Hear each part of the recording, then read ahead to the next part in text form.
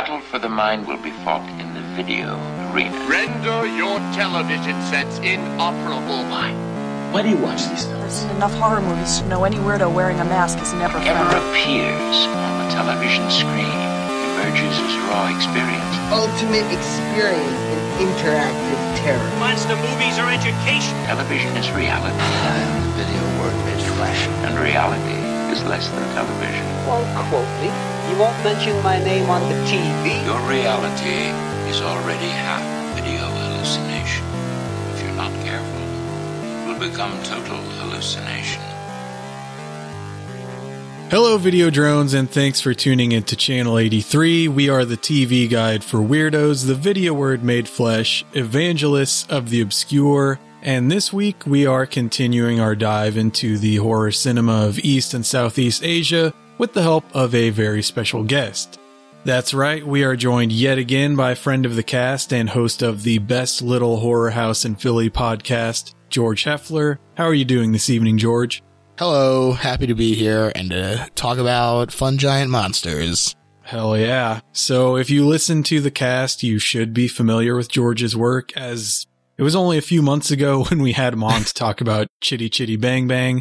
But for the uninitiated, why don't you tell us once more just a little bit about your show and yourself? Sure. So, I am the host of the Best Little Horror House in Philly, like you said. It's a show where we talk about the best horror movie ever made, according to our guest at least. And, it's just a real fun time where whatever movie the guest wants to talk about, I agree that it's the best horror movie ever made for the duration of the episode. And, we just have a real nice time talking about movies that we like. And, that's kind of how I approach a lot of horror, is I try and see the good in it. And, I don't let it stop me from saying something is bad. But, I try and bring a pretty positive attitude to, my movie watching experiences.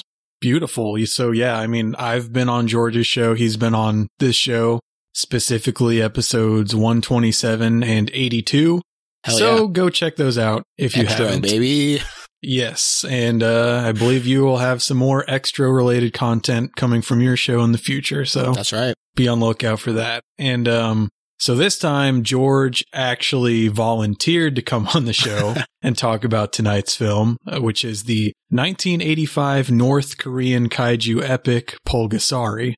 And it actually ended up working out pretty well, because not only was I having some trouble trying to decide how I wanted to approach this one, but also you, George, have recently gotten pretty immersed in South Korean genre cinema. So there's some nice synchronicity there. What's it been like to dip your toes into that? It's been really great. I have really found myself enjoying the hell out of it. And I did mention this to you. I think that a lot of it has to do with the fact that guns are not really as big of a thing in Korean culture. And so in a lot of their action thrillers and stuff, which, to be clear, are usually very grotesque and violent, the choreography is usually really kind of beautiful, because it's a lot more like knives and hatchets and stuff, and a lot more hand-to-hand combat, which just, I think, makes for some really interesting fight scenes and allows the film itself to do some pretty interesting stuff. Plus the fact that it's so new in the scheme of film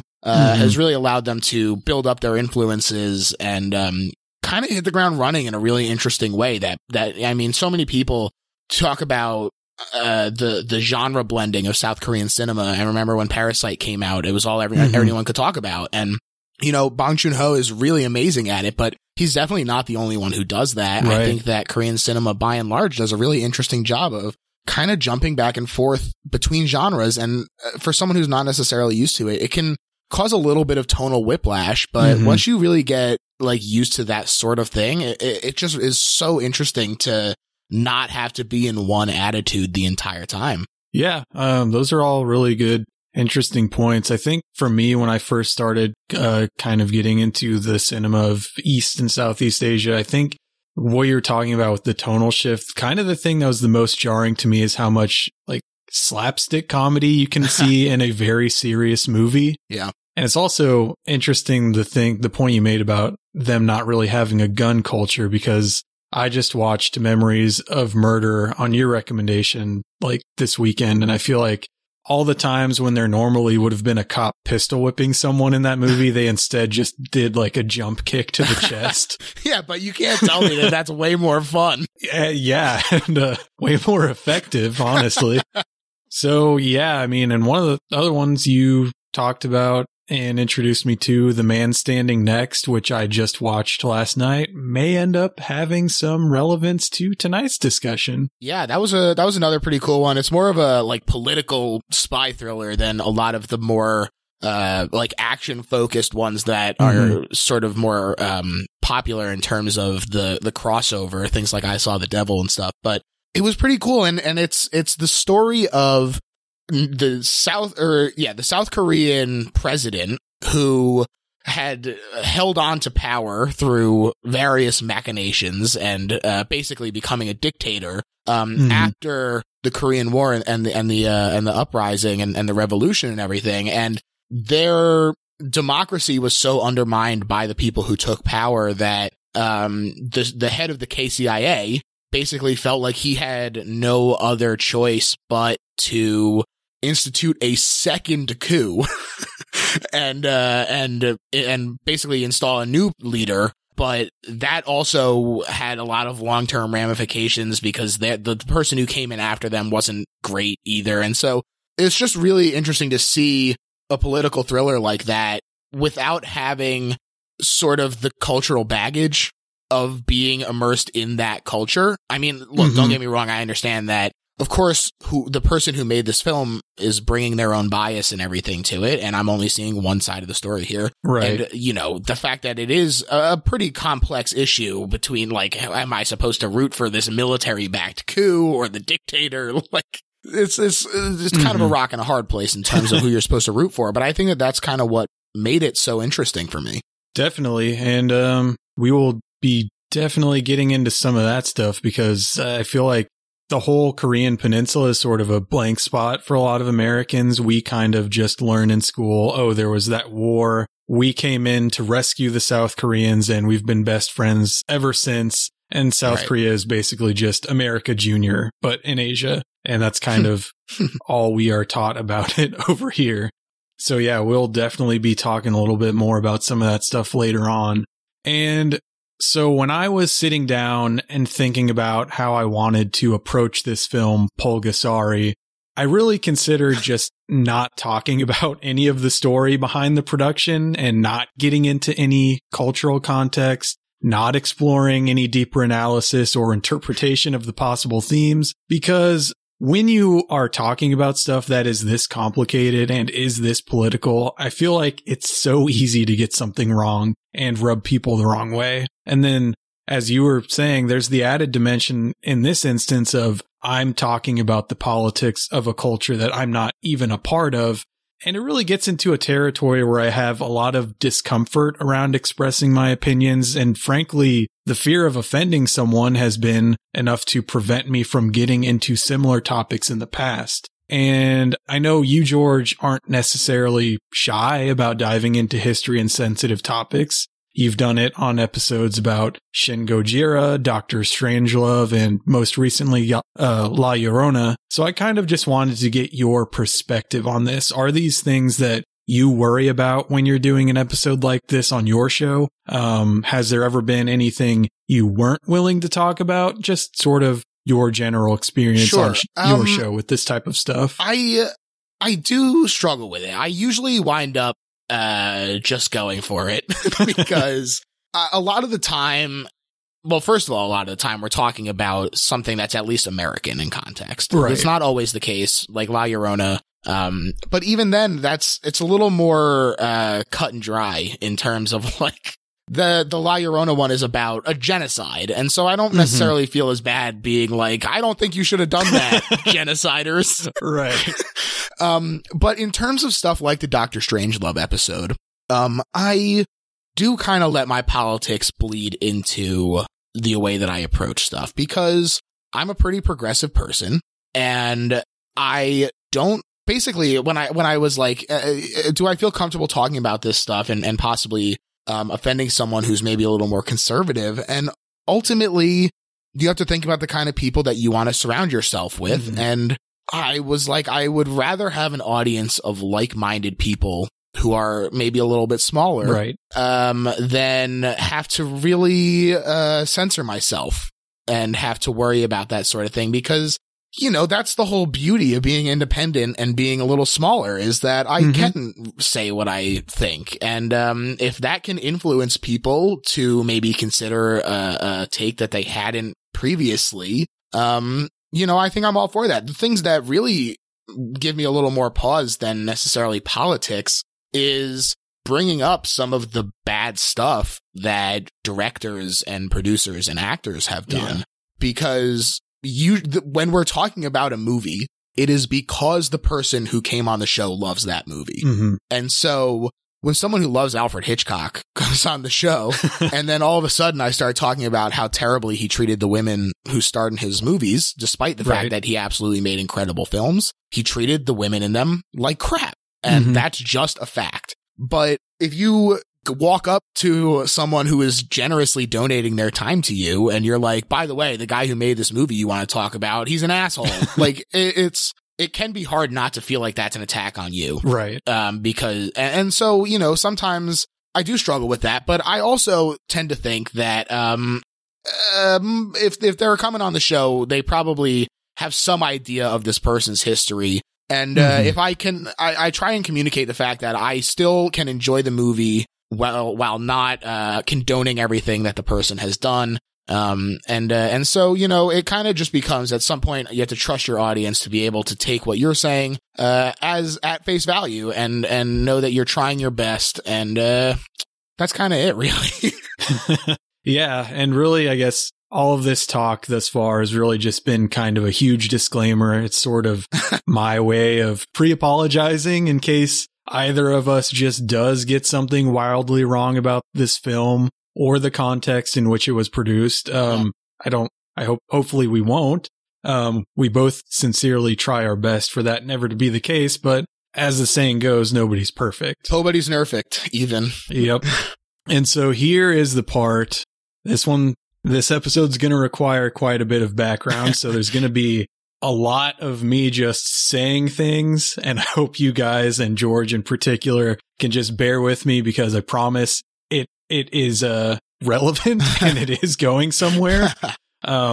This was one of those ones when I was like really digging into it. It was kind of like, when do I start and when do I stop? Yeah. It can be difficult to be like, how far, because obviously all of human history stacks. It builds on itself. And so in the La Llorona episode, when I'm trying to talk about like the things that led up to the genocide, I'm like, I'm already 80 years back talking about like the United Fruit Company and the U.S. interventionism in Central and South America, like, and how that led to the first Guatemalan Civil War. And like, it can really kind of get away from you, especially when you are nervous about offending someone. You're like, I'm trying to do as much research as possible and really present the context that led me to this train of thought. And you know, covering your own butt can sometimes bite it instead. Yeah, and that one's kind of similar, because it's kind of like, okay, well, I'm going back 80 years, but do I need to get into like Spanish colonialism in the area? Because that also plays a part. Right. Are we going to go back to the days of Columbus? Like, when do you say enough is enough? Right. And so, like I said, we got to talk about not only some of the history of the Korean Peninsula, but then with this one, we also have to talk about the story of how director Shin Sang-ok ended up in North Korea filming a giant monster movie. Hell yeah, double And I'm history. also going to pre-apologize for both of us getting any of the pronunciations of names wrong. You don't speak Korean, do you, Nope. George? Okay, yeah, I don't either. So we apologize for any of that. And so, yeah, it's really hard to give an accurate and fairly balanced distillation of events, but I'm going to try my best. So from 1910 until 1945, Korea had been under Imperial Japanese rule, and so it did not have a legitimate, internationally recognized government once the Japanese occupation ended with the end of World War II. So after the Japanese surrender in 1945, the peninsula was divided in half along the 38th parallel, with the northern half occupied by the Soviet Union and the southern half occupied by the United States. In December of 1945, roughly 2 months after the end of World War II, foreign ministers from the US, UK, and Soviet Union met in Moscow to discuss a variety of topics, which included a plan for what to do about the Korean Peninsula. They decided that Korea would be administered by a US-Soviet joint commission, with the goal of granting Korea its independence within 5 years. But by 1948, it became obvious that this commission wasn't really getting anything done, and 2 separate nations were officially established on the peninsula. The Republic of Korea, which we in the US call South Korea, led by US-backed President Syngman Rhee, and the Democratic People's Republic of Korea, which we in the US call North Korea, led by Soviet-backed Premier Kim Il-sung. The next 2 years saw a number of skirmishes in the south, mostly instigated by communist insurgents, before war officially broke out between the two sides on June 25th, 1950. And, of course, a tale as old as time, the United States and Soviet Union got involved. What? And the Korean War became one of the many proxy wars between the US and Soviet Union during the Cold War. And I actually looked this up because I had assumed that this would have been the first proxy war between the US and Soviet Union to start after World War II, but this was actually like the 6th or 7th. So, yeah. Fun fact right there. And so then, the Korean War ended in an armistice agreement in 1953, although there never has been an official peace treaty, and the two nations are still separated by a heavily armed border Joint Security Area. Yeah. The Demilitarized Zone, or DMZ, or Joint Security Area. Another good movie. Yeah. And both nations were plagued by inner turmoil in the decades that followed. South Korea went through a series of autocratic leaders, military coups, as we were talking about earlier, and oppressive regimes until the late 1990s. And then the North Korean government, although initially Marxist-Leninist in character, became increasingly insular and nationalistic, resulting in the formation of a new state ideology known as Juche and a dynastic succession of power for the male descendants of Kim Il-sung. And the first such descendant, Kim Il-sung's oldest son, Kim Jong-il, is pretty much the key figure in all of this because in 1978, Kim Jong-il allegedly orchestrated the kidnapping of acclaimed South Korean director Shin Sang-ok and Shin's ex-wife, actress Chae Yun-hee, in an effort to advance the North Korean film industry and earn recognition for North Korean cinema at the international level. And so this is kind of where things get complicated and controversial. So if you have heard anything about Pulgasari, you've probably just heard that it was a North Korean monster movie directed by a South Korean filmmaker who was abducted by Kim Jong-il, and that is the prevailing narrative, at least in the US. But it's one of those things that the more you dig into it, really the less cut and dry it becomes. So, George, did you end up doing much digging into this whole story of Shin Sang-ok and Chae Yun-hee's abduction? No, I wound up getting caught up in Kim Jong-il's On the Art of Cinema instead. Yeah. So the common version of this story goes like this. In 1978, Chae Yun-hee was lured to Hong Kong, believing that she would be offered the opportunity to direct a film. There, she was abducted and taken to North Korea. And 6 months later, Shin Sang-ok was also abducted in Hong Kong while searching for Chae. The two were kept separate for 5 years in North Korea, neither of them knowing that the other had been abducted. Chae was kept in a luxury accommodations known as Building Number 1, and she spent her days studying the writings of Kim Il-sung, and at night, Kim Jong-il would take her to various social gatherings and performances, like movies, operas, etc. Shin, on the other hand, was held in a prison camp after 2 unsuccessful escape attempts. Eventually, Shin began to show regrets for having tried to escape and began writing letters to Kim Jong-il expressing a desire to direct films that would glorify North Korea. Shin was released from prison. And in 1983 with Che, in 1983, he was reunited with Che at a party hosted by Kim Jong-il. That was the first time they had seen each other. That was the first time they were even aware that the other was in North Korea. Wow, crazy small world. Imagine you guys are both here. And from then on, they were forced to watch and critique 4 films a day selected from Kim Jong-il's personal collection, which reportedly consisted of over 15,000 films.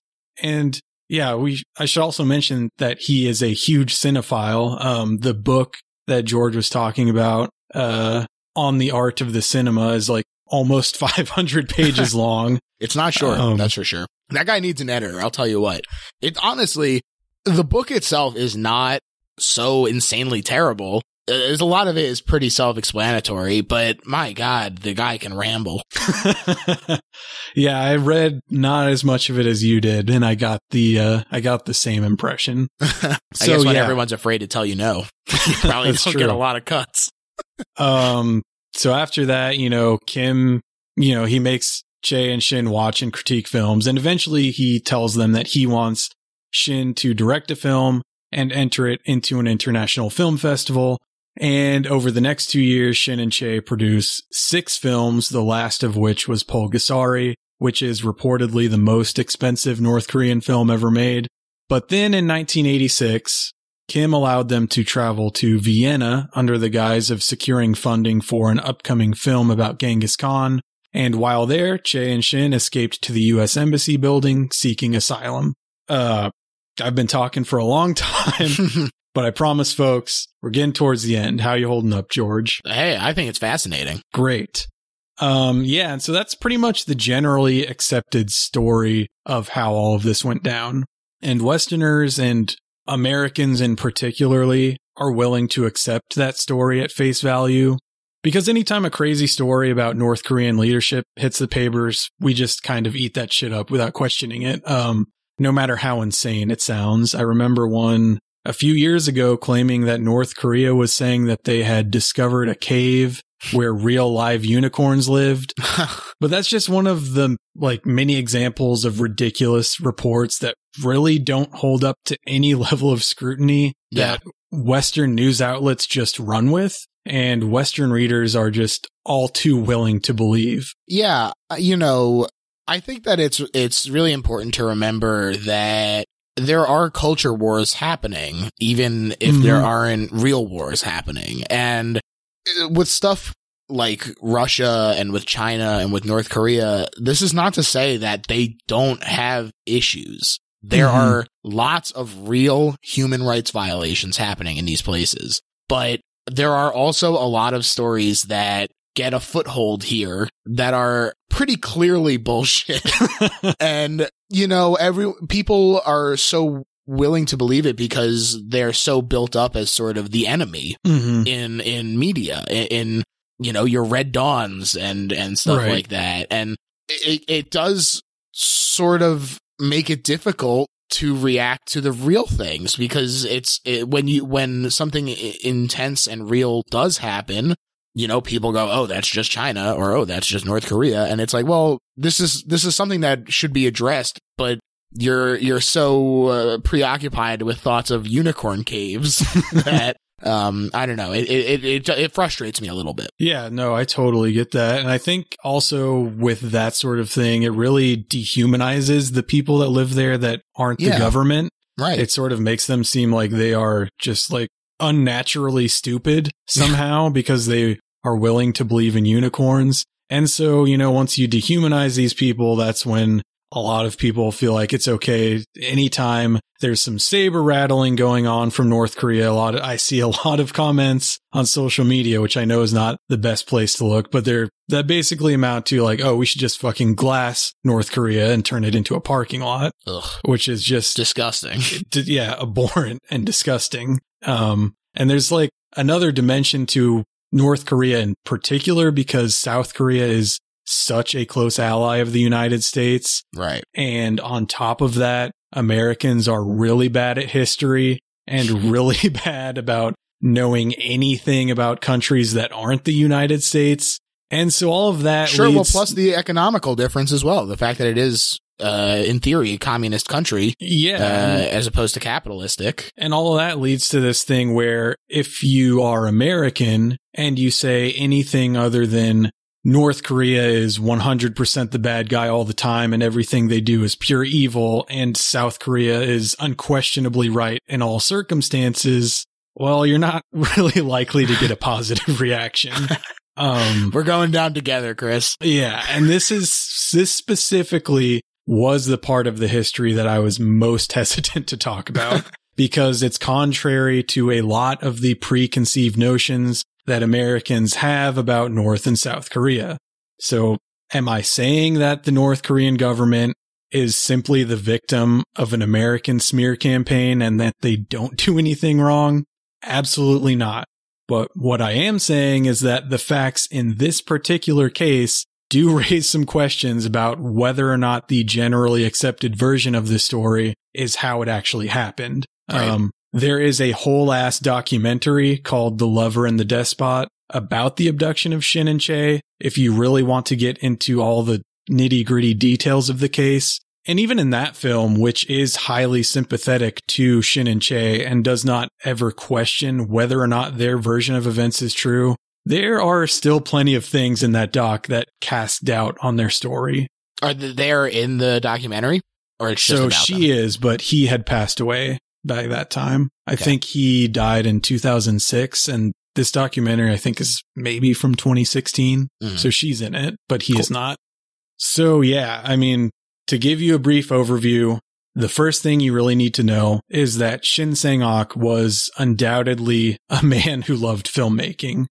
He was the rare type of filmmaker who was not only extremely prolific, he directed like 87 films from 1952 to 1994. Wow. But he was also highly respected as a master of the craft. The best like analogous figure I can kind of think of would maybe be like a John Ford.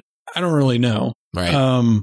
So he started his own production company, Shin Films, in 1960. And the second thing you really need to know is that in the decades after the Korean War, the South went through a lot of political turmoil. So the first president of South Korea, Syngman Rhee, was extremely anti-communist, extremely pro-American, and extremely authoritarian.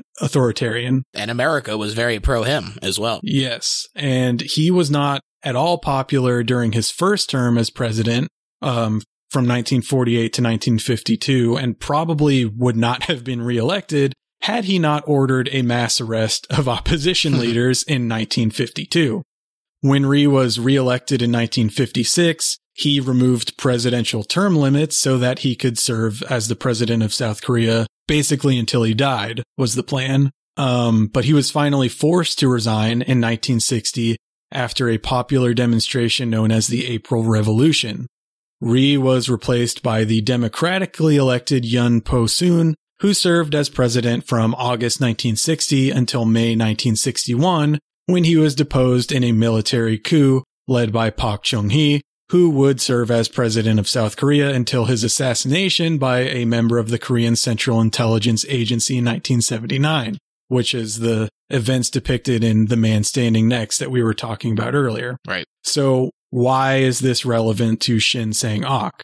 Well, because this entire time that all of this stuff is going on, he was working as a film director. He was an artist under these repressive regimes. And in 1959, he was asked by the government to direct a propaganda film about the life of Syngman Rhee. Shin accepted that offer, and the payment he received for Syngman Rhee and the Independence Movement, which is the title of that film, that payment helped him establish his own production company. And when Park Chung-hee became president, he and Shin ended up developing a very close friendship. Shin voluntarily directed a film meant to propagate Park's agricultural policies in 1963 titled Rice. But Shin became perhaps maybe a bit too comfortable with their relationship, and he would repeatedly push the boundaries of what was acceptable under the increasingly strict censorship guidelines of the Park regime.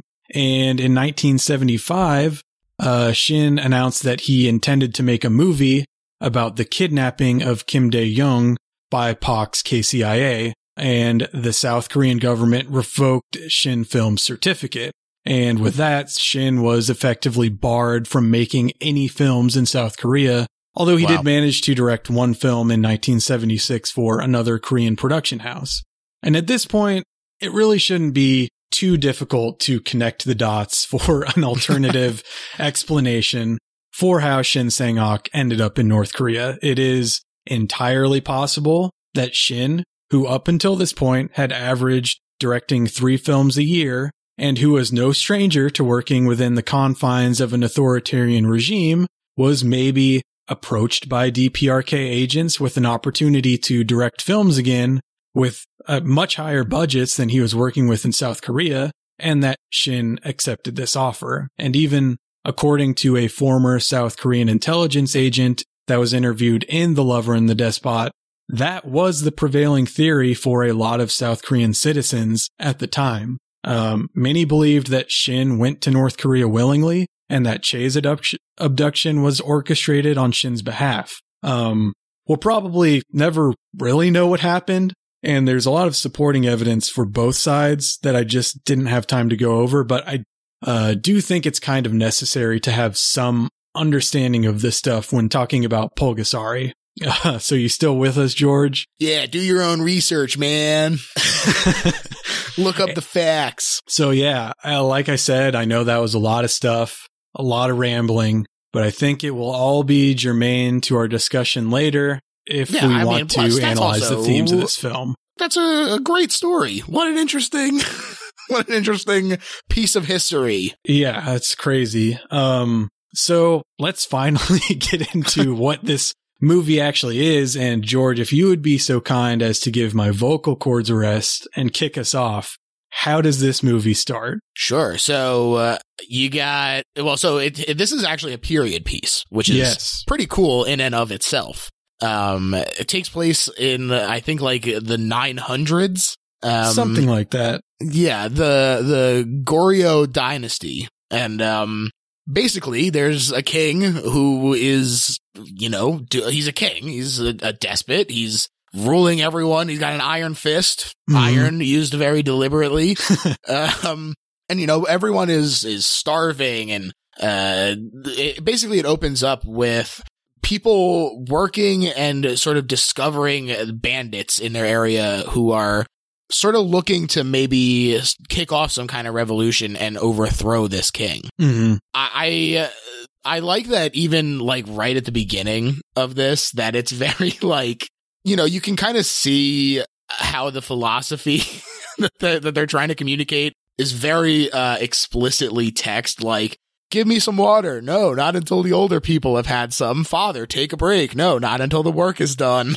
Like, it's, that Juche philosophy that you were talking about, that is the prevailing mode of thought in North Korea, is very explicitly talked about in that book that I was talking about, the Art of Cinema. Mm-hmm. And basically, Kim Jong-il, his whole thing is that film needs to communicate a story, or it needs to communicate an ideal in order to have merit. And the idea of this sort of the way that they have sort of become so nationalistic and less socialistic was a very sort of gradual movement. When this movie came out in the mid 80s, but it wasn't really until the 90s that the nationalism in North Korea started really, really taking off to the extent that we know it today. Mm-hmm. And so at the beginning of this movie, it is very socialistic. It's very, everyone is working and trying to get the crops together, and it's very like worker class oriented. People who feel that they're being oppressed are taking to the forest in order to create this revolution. You can kind of see why Kim Jong-il would be producing this film in order to communicate these ideas of Juche. Yeah, totally. And it really does seem like you said, even from the beginning and throughout the rest of the film, it really does just seem like a vehicle to communicate a theme, because I think I think some of the characters have names. Probably, I can't really tell you what any of their names are. They're really just sort of like archetypes that serve a lot of the father, function. Cousin, uncle, that sort of thing. Local blacksmith, rebel guerrilla leader hiding out in the mountains. Right. So yeah, at a certain point, this president decides that he needs to confiscate all of the iron in this small village in which the story takes place. So he sends in his jackbooted thugs, and he doesn't just take iron of like the weapons of the villagers, but he also takes like pots that they use for cooking, tools they would use to till the soil and whatnot. So he pretty much has sentenced them to death by taking all of their iron just so that he can, I guess, build armor and weapons for his military. Well, I think he also doesn't want them outfitting the rebels. Right. I think that, yeah, that's a component to it as well. So, because the blacksmith, he wanted his daughter to like marry the head rebel. Right. And, yeah, that's and right. so there's that kind of like romance plot line happening as well. Yeah. So there's like this one rebel guy that is, leading a resistance in the mountains. I think, you know, they know he's in the area. They don't know exactly where he is. And they I don't think they're certain that the blacksmith is outfitting him or giving him tools. He just kind of outs himself to the soldiers by leading a raid against them as they... Well, they also find a pile of weapons there that the guy was holding on to. Right. Where he was like, my friend asked me to hold on to these weapons. And then the blacksmith was like, it's yours, I know it. And he's like, okay, you were right. And they just like hide it under a bunch of hay. And then the soldiers come through and they're like, what are all these weapons under the hay? And that's when things take a turn. Yeah, so they imprison the blacksmith and the leader of the rebels, as well as, I guess, his confidants and officers. They starve them, right? Just the blacksmith. Just the blacksmith for whatever reason, even though, I mean, he really had like the least direct involvement in the whole thing. He's like a 90-year-old man. Yeah. So he's starving, and his daughter throws him a rice ball from a distance into the holding cell that he's in. And he uses this rice ball to make a little statue of a little mythical creature called Pulgasari. What a cutie. And that statue comes to life, I guess, with the spirit of the proletariat blacksmith imbued in it, and starts eating iron and growing, right? Yeah. I mean, that's kind of it. Yeah, I mean, there's a few scenes of him being cute and tiny. Holy boy, are there. Yeah, I really like it. But you know, he starts eating and growing, and they start figuring it out, and you know, they realize that much like the growing rebellious sentiment, that so too do they have a weapon against this oppressive regime. Ah, yes. So I think the government officials become aware of the existence of Pulgasari. He's like, I don't know, toddler sized or maybe like 6-year-old sized or something. They're going to execute the blacksmith, but Pulgasari intercepts the executioner's axe with his mouth. Not the blacksmith, the rebel leader. Ah, that's who it was. Yeah, he intercepts the executioner's axe with his mouth, takes a bite out of it. They start chasing him around. There's some cheesy synth music and whatnot, slapstick comedy. I loved the score in this. The like electro synth that's happening is so bizarre. It's so weird. I thought it was so funny. It's really weird. It's very out of place in a movie taking place between 900 and 1300 BC, or not BC. But 900 and 1300, to have this like electro synth score is very fun. Yeah, I'm wondering, it's been a while since I've seen some of the later Godzilla movies in the Showa era, or even the 84 Godzilla. So I'm wondering if they were, like, I can't think if there's synth music in those, and maybe they were copying that feel. No. I don't really know where they got it from. I don't know. That's all them, baby. So yeah, I mean, what happens from here? Pulgasari he's out and about. Doing his thing. I guess at a certain point, the villagers realize, like, hey, we can't really fight the government the king and his army with our weapons, but what we can do is feed the weapons to Pulgasari, because as we feed him, he gets bigger, like you said, and Pulgasari can defend us. Pulgasari can storm the capital and get those fucking assholes that are keeping us in shackles. And eat those shackles. Right.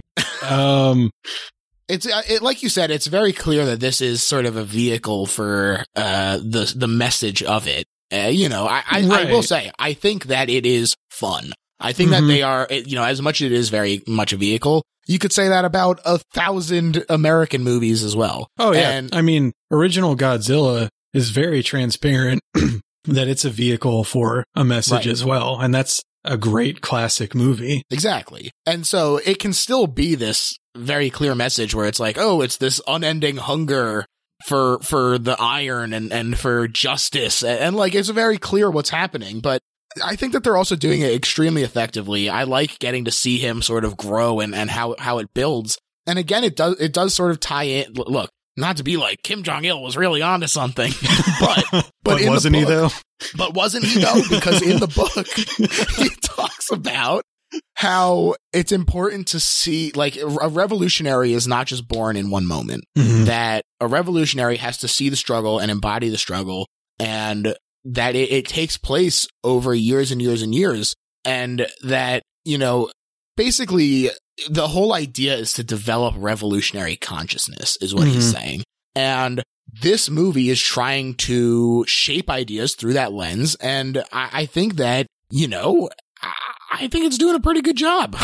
Yeah. And one of the reason it's kind of so hard to talk about this movie in specific of like plot points and things like that is that even though it's like 90 minutes long, like not really a whole lot happens. You could kind of just sum it up by saying like villagers, monster, eats iron, gets bigger, kills king. Like that's kind of what it is, because the characters, they're pretty much just like cardboard cutouts. None of them really have personalities. So you can't really like talk about, oh, this interesting relationship between these two develops in this way, because there's not really anything like that in the movie.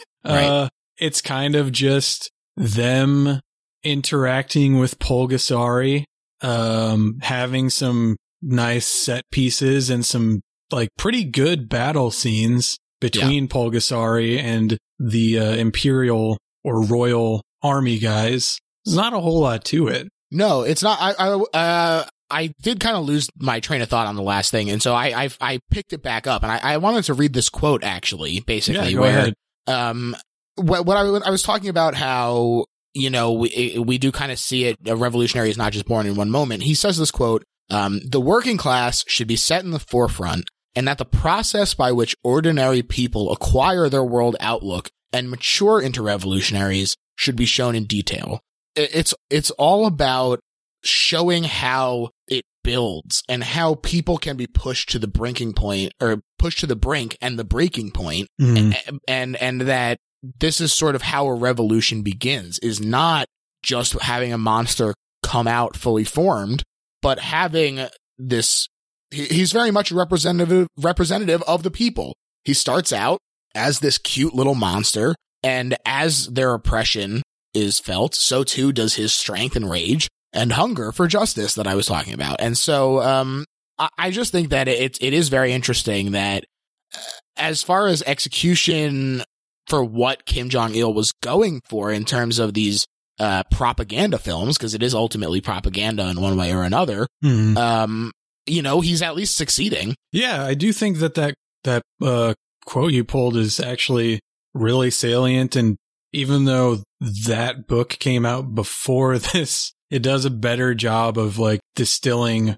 what this movie is than either of us have tried to do so far. Right. Yeah. Because that's really all it is. It's showing what could be seen as a people's revolution in sort of allegorical terms, using this monster and the process by which that revolution comes to fruition. Right. So yeah, I mean, there are like probably a couple cool scenes we want to shout out. We do want to talk about the suit, because we do love monster suits and miniatures. I think Pulgasari is actually like a really cool design. He's like, it's elegant in its simplicity. Mm-hmm. And the fact that he doesn't like actually really have any powers other than just being like a fucking hoss made out of iron that they can't do anything to. I think one of my favorite scenes is they try to set him on fire, but since he's made of iron, that just heats him up. Yeah. And then as the soldiers try to escape into a river, his like superheated body, he walks into the river and just fucking boils the army men alive. Rough. I thought that was so badass. It's really intense. And I mean, you know, like that holds through. Like when one of our hero guys goes to touch him later,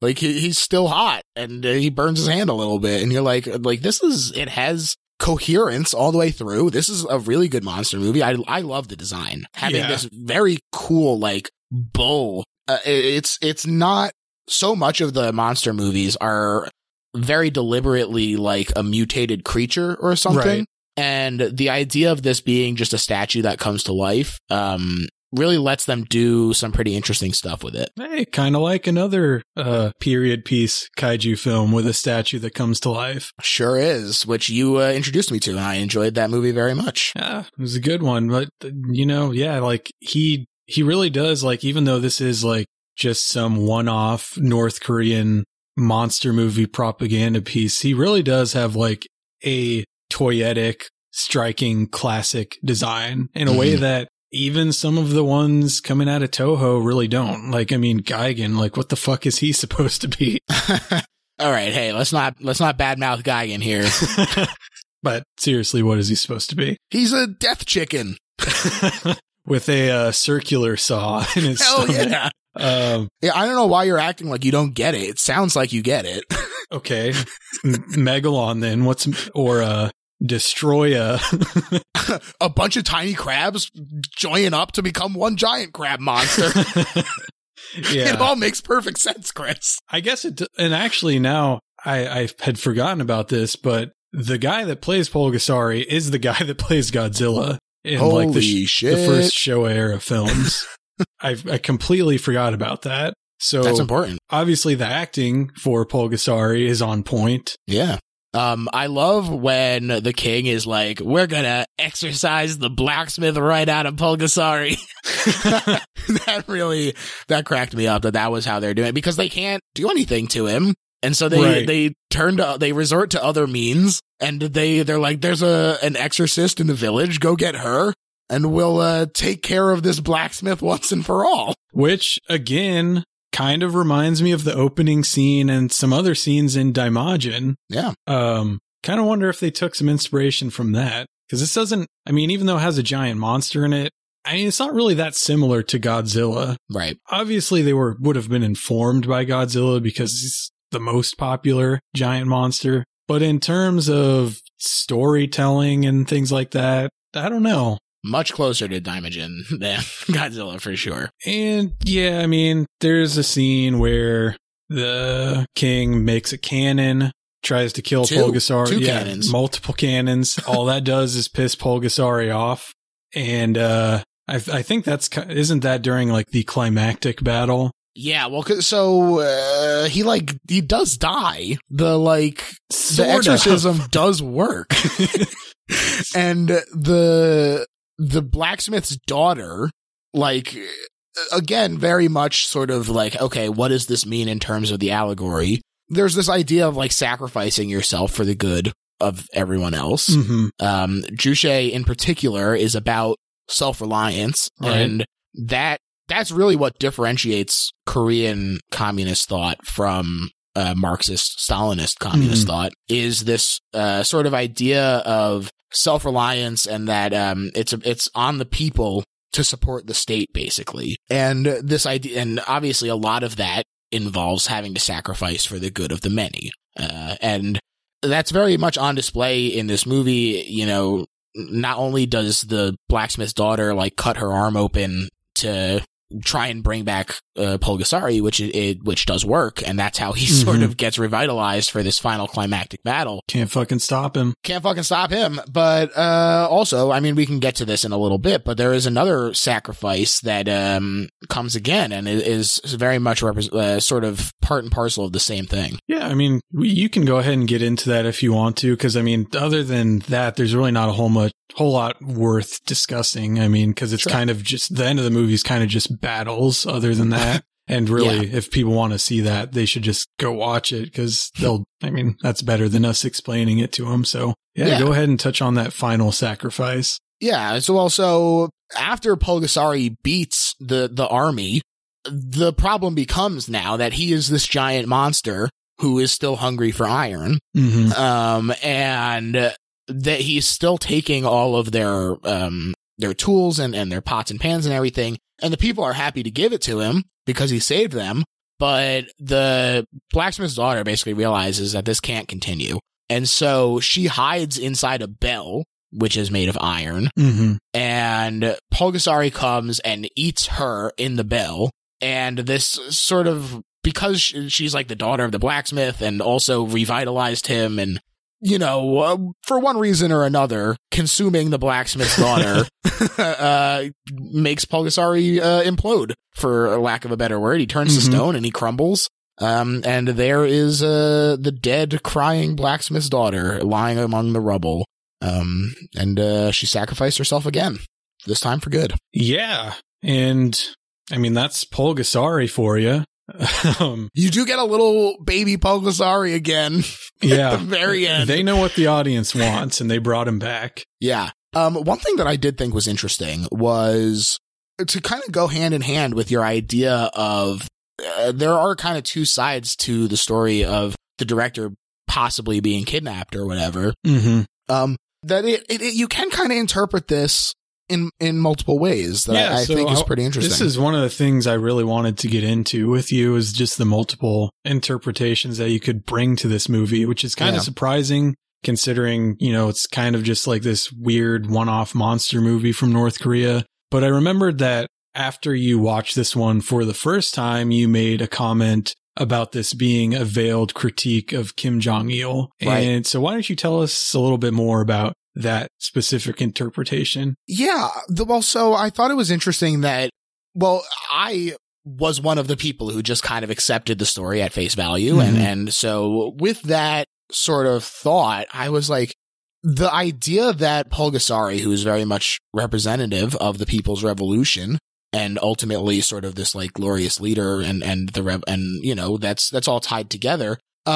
Ultimately, he is the thing that is still destroying them. Their hero has become the oppressor again. They're in the exact same spot that they were, except that now more people had died, and they were still losing their weapons and tools and pots and pans. And the idea that this wasn't going to be the thing to save you, I just think it was the kind of thing where maybe if you were looking for it, you could see that, but it's not necessarily the kind of thing that comes through if you're not specifically looking for it to be a critique.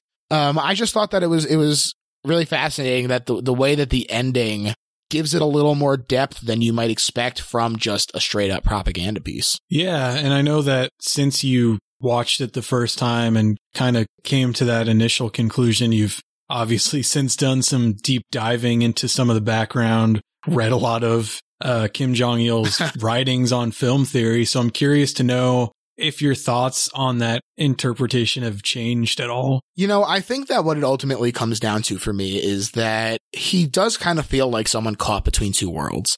And I think I am kind of inclined to believe that he did make this movie willingly, but I also think that he maybe wasn't quite as indoctrinated into Juche. And so I think that maybe he leaves people a little bit of an out. There is, again, in the art of the cinema, it is very much about how important it is to see the political themes and everything treated correctly and put on screen, because not everybody is in revolutions all the time. Right. And the way to develop class consciousness, if you're not currently being oppressed or in the middle of a battle, is by seeing it depicted in art. Right. And this sort, I mean, look, I don't think it's right for anyone to be completely indoctrinated into something. And so I think that the idea that this director did kind of come to it,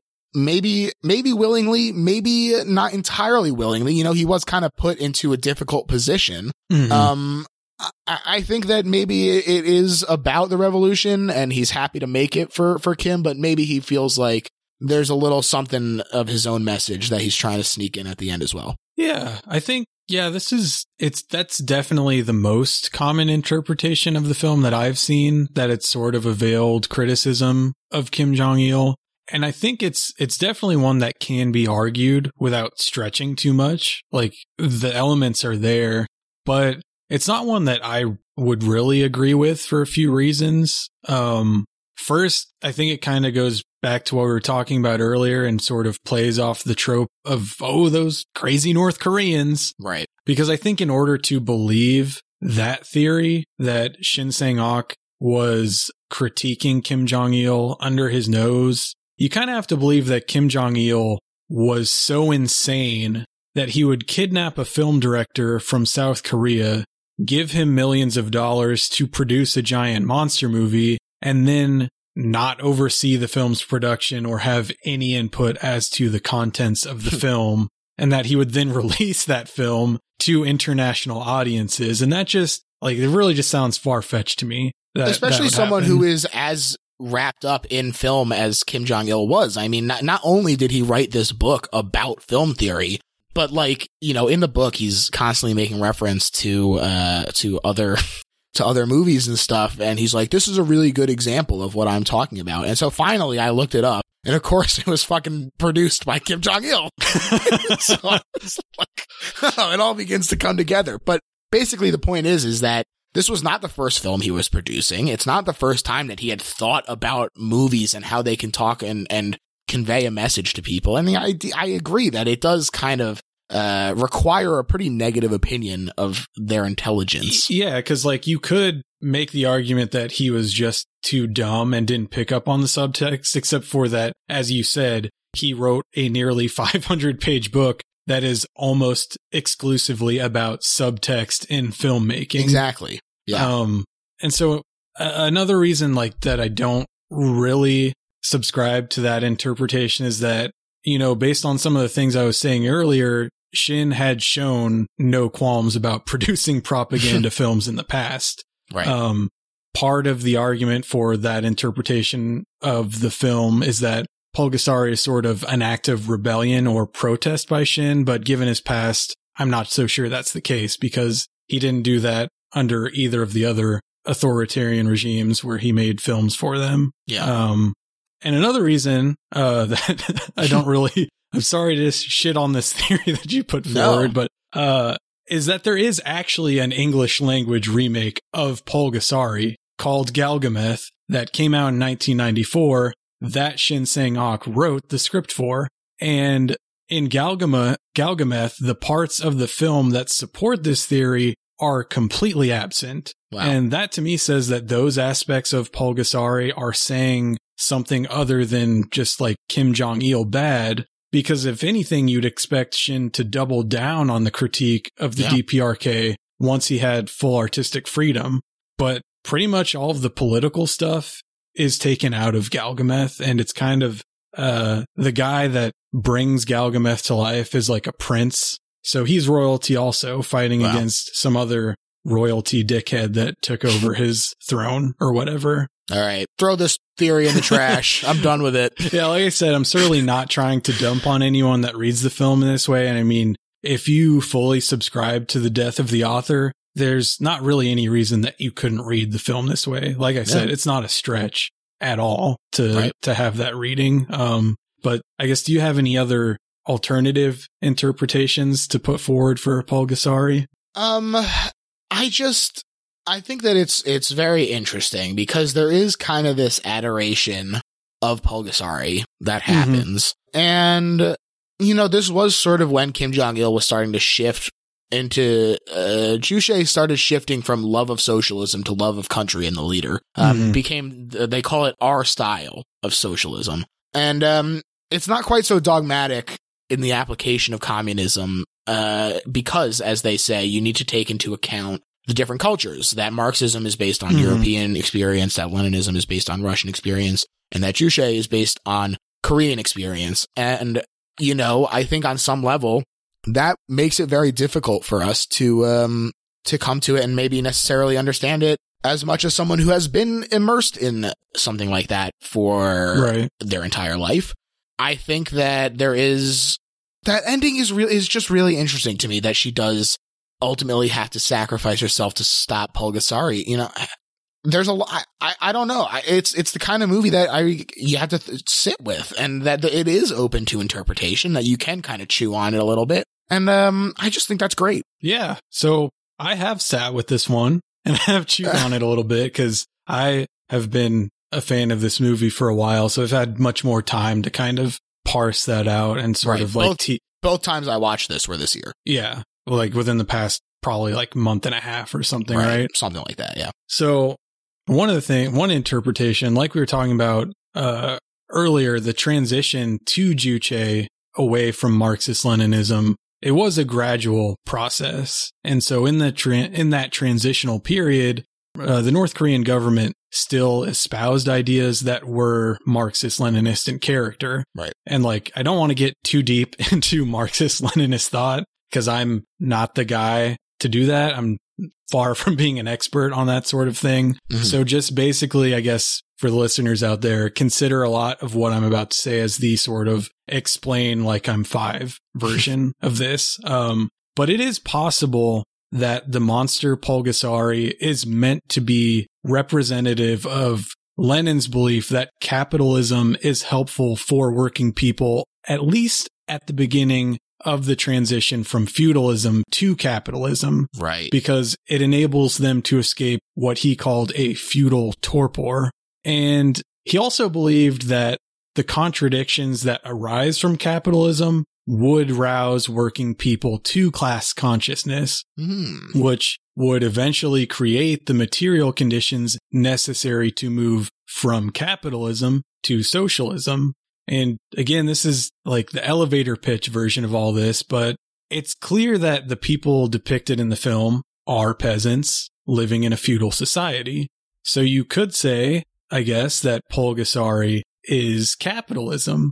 He rouses the peasants, allows them to escape their feudal torpor, as Lenin would put it, and ultimately becomes imperialist when it must invade other countries to sustain itself with their resources. The people realize this, they destroy Pulgasari, resulting in a new society that is neither feudal nor capitalist, where the workers are no longer oppressed. Your thoughts? I love that. I really love that. I think it's great. I've recently read a really, really interesting review of the Michael Mann movie Thief, where there is sort of this, when Leo pitches to Frank, he says, you want to go to work for me directly. You'll pull down contact scores all over the country. You don't look, you don't case, you don't do nothing no more. We point you to a score. We tell you what's in there. When we tell you it's there, it's there. These are laid out scores. And he does the job. He's interested in it. And he is sort of suckered into this capitalist thing. He is the working man, Frank. And he gets suckered into this, but ultimately at the end, when Leo is like, he betrays him, he says, join a labor union. and Frank pulls out his weapon and he says, I'm wearing it. And fucking great scene. Yeah, it's a fucking great scene. And I think very much like Pulgasari, this sort of little guy using capitalism and using that to get the leg up, but then ultimately having to turn on it when it turns on him is just such an interesting narrative and an important communique, I think, as someone who is not exactly a fan of capitalism, in case you couldn't tell from everything I've been saying this entire podcast. That's a great theory. I think that it's a great interpretation. I like it a lot. that's probably what I'm going to consider it going forward. Well, I have a few more, so not so fast. But I will say the one thing you do not want to do in terms of the movie Thief is rouse to class consciousness a guy that built like a 5-foot blowtorch. So, yeah, bad call on that one. Yeah. Leo. So one of my other things that I was thinking about with this movie is that maybe Pulgasari symbolizes the inevitable fate of a revolution without the guidance of a great leader. So one of the key ways, another key way in which Juche differs from Marxist-Leninism is the idea that popular masses are doomed to failure in their revolutionary movement without a great leader. So this is like the complete opposite of Marxist-Leninism. They are totally against the great man theory. They're all about the people. Right. But with Juche, they believe that you need a great leader to sort of lead the masses. And this is a theme that is seen time and time again in earlier North Korean films that also feature medieval rebellions that, although those rebellions are just and righteous in their intentions, they're ultimately doomed to fail because they had no great leader. The revolutionary spirit of the people will live on, as the baby Pulgasari does at the end of the film, but the people will never be able to truly overcome their oppressors without a great leader. So that's another thing I was thinking. What are your thoughts on that one? I like that one too. I think that maybe you could be like, well, there are potential great leaders there. You know, it's a very much a male-dominated culture in Korea. And so, you know, maybe me being like, well, the blacksmith's daughter could have been the great leader. Like, they probably wouldn't have made that the case in there. But, I don't know. I could see it. I think that the capitalism one fits a little better for my taste. Maybe it's just because I am more intrigued by that being the idea, but yeah, I still think it holds a lot of water. Yeah. So normally I would say, okay, like that's good and everything, but it requires too much knowledge of Juche and Marxist-Leninism. Normally that's what I would say. But then the only thing that makes me think that it's possibly the intended meaning is that, you know, his theories on filmmaking and how he definitely would want to imbue like specific things about Juche in filmmaking. But I agree, it's definitely a less well thought out interpretation, we'll say. Yeah, I also think that the idea of that revolution is not so focused in Juche either, because of it kind of being kicked off on a little bit more of a materialistic level.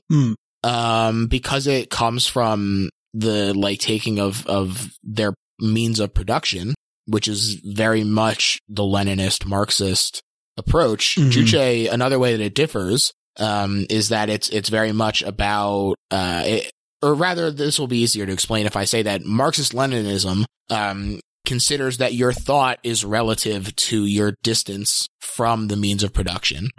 And Juche says that your distance from the means of production doesn't really have anything to do with it, that man is completely independent and can choose to just sort of make the correct choices eventually through this revolution and having the great leader and everything. And because it does sort of stem from this production level where that's really sort of the impetus, I think that this might just be a little early in the development of Juche for that to be the interpretation. Yeah, I can agree with that, because I mean, I think it was only a few years prior where they said like, hey, we are not Marxist-Leninist, we are Juche. Right, but and it's still still used a lot of the language of Marxist-Leninism as they made that transfer. So yeah, I agree. I think final interpretation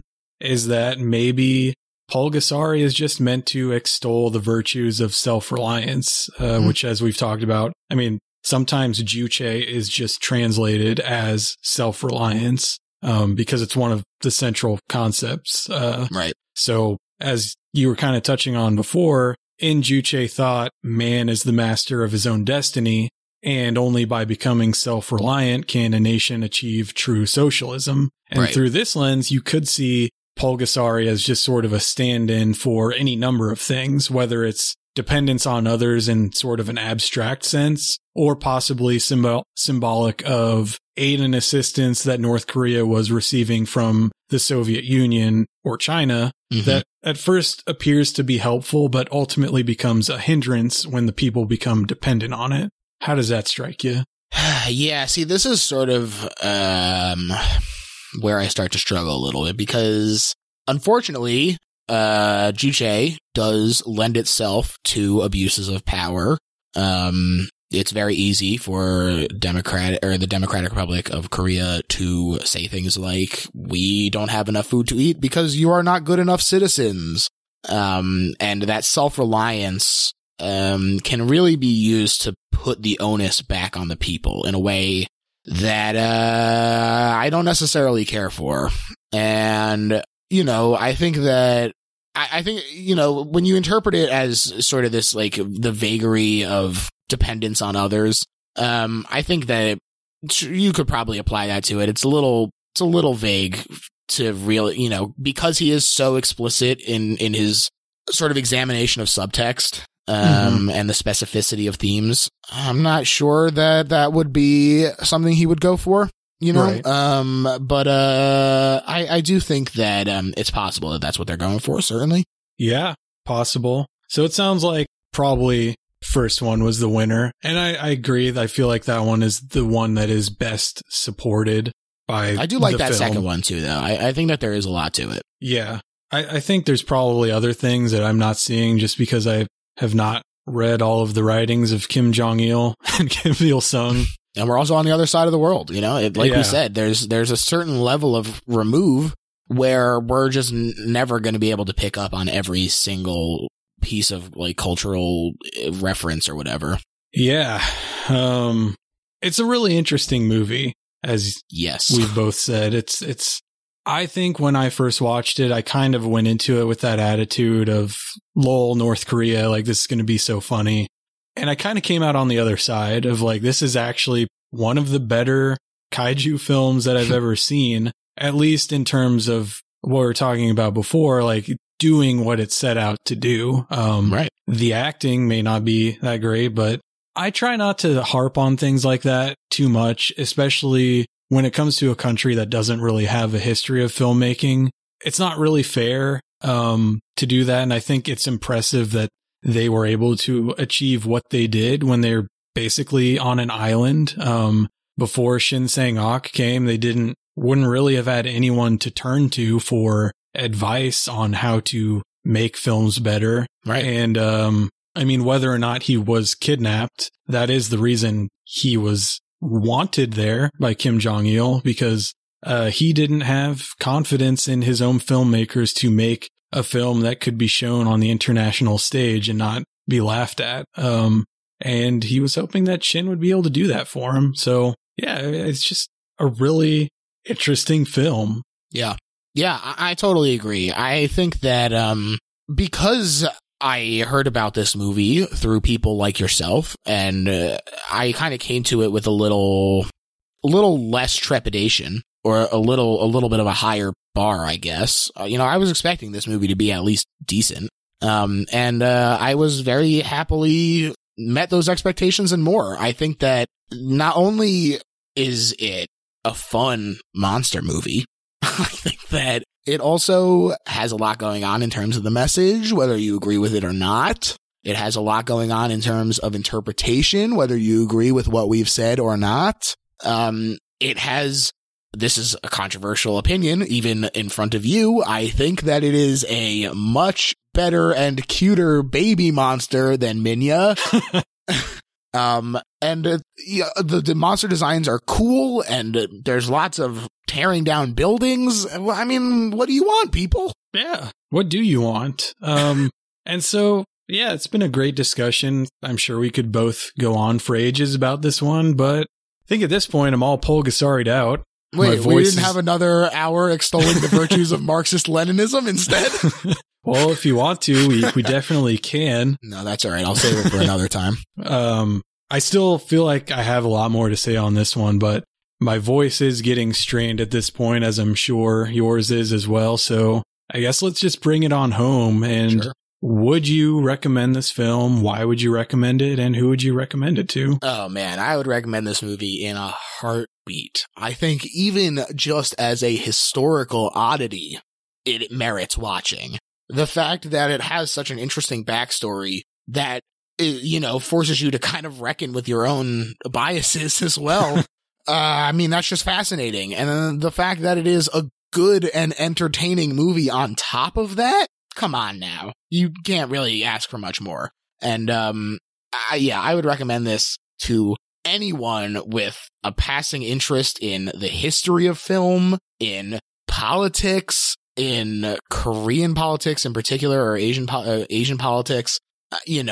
I just think that there's so much going on with this movie that it's hard for me to picture someone who can't get something out of it. Yeah, I definitely agree with all of that. I would recommend it probably mostly to the type of people that I've already recommended it to, which would be you and Dan from TYTD, people that aren't afraid of the silliness that's inherent in a kaiju movie. Because, it is a guy in a suit breaking miniature buildings. That's what I'm there for. Yeah, that is inherently kind of silly, but for the people that like it, that's kind of why they like it. I always say that part of what I love about monster movies is that I feel like it's such a perfect intersection of the fantastical elements of film that really let you lose yourself in another world, but also with the seams of seeing how it was made. And like, there is truly nothing that brings me more joy than seeing the person inside of a monster suit. It's happened a couple times between the Gamera and the Godzilla series. There's I took a picture of the guy in the Rodan suit where like his face is just like salami sealed against the neck of Rodan. And it's just so funny, but like looking at it and being like, look at these miniatures, how much work went into it. The detail is just so incredible. And you really don't get that in other genres. I mean, monster movies just really have something special going on there. You really don't. I guess you could say that some sci-fi. Yeah. I guess you could say that you can see how the Pulga sausage is made in this one. But I'll also say that the suit work and miniature work in this one is pretty much on par with anything out of Toho around the same time. I mean, oh yeah, you don't get to see the seams that much in this one, unfortunately. Yeah, it's really good. I mean, the miniatures are not as densely packed as they would be in like a Godzilla 84 because it takes place in feudal Korea, not Tokyo. But they are very good. There's a lot of fun scenes with Pulgasari interacting with miniatures where he breaks down the royal building. I think it's called the Greenhouse in North Korea, Blue House in South Korea. I could be wrong about that. Also, just when he's like a little tiny Pulgasari and he's splashing water at them. Or when he's an even tinier Pulgasari eating needles and locks and stuff like that. Great work. And there's a fun scene of him, crumpling up the cannons and eating them. I love that. It's just a fun movie. And not to put too fine a point on it, we'll just both say that you should probably go see it. Yeah. And guess that's it for this episode. I'm so Pulgasari to see you go. But we had to end this up sooner or later. And again, I want to say thank you to George for coming on and I guess sort of giving me the confidence and the means to do an episode like this, because I think with all those concerns I was having, it is much better to do it with a second person, because had George not been here, I'm giving off these interpretations and it kind of just seems like I'm stating this as fact. This is the way it is. But, he's allowed to be, he's there to be a little bit reticent and call me out when maybe if something I'm saying is incorrect or maybe too much of a stretch. So I was really glad to have you on this one. Yeah, cut back to 10 minutes ago when I was like, yeah, that's the one. You're totally right.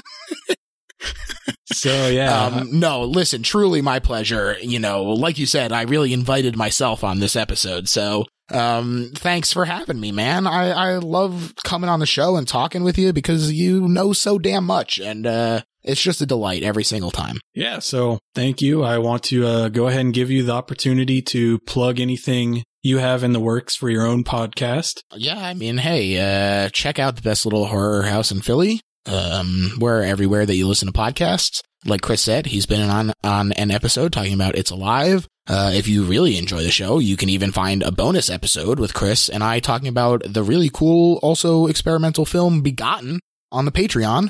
That episode rules. Mm-hmm. And we got all kinds of cool stuff coming up. Joe Wangert is going to be on the show. That's awesome. You just check it out, folks. And Little Horror PHL on Twitter. Yeah. Go ahead and give all your credentials or places where people can find you. That's pretty. I mean, Little Horror PHL, that goes everywhere, but also I'm mostly on Twitter.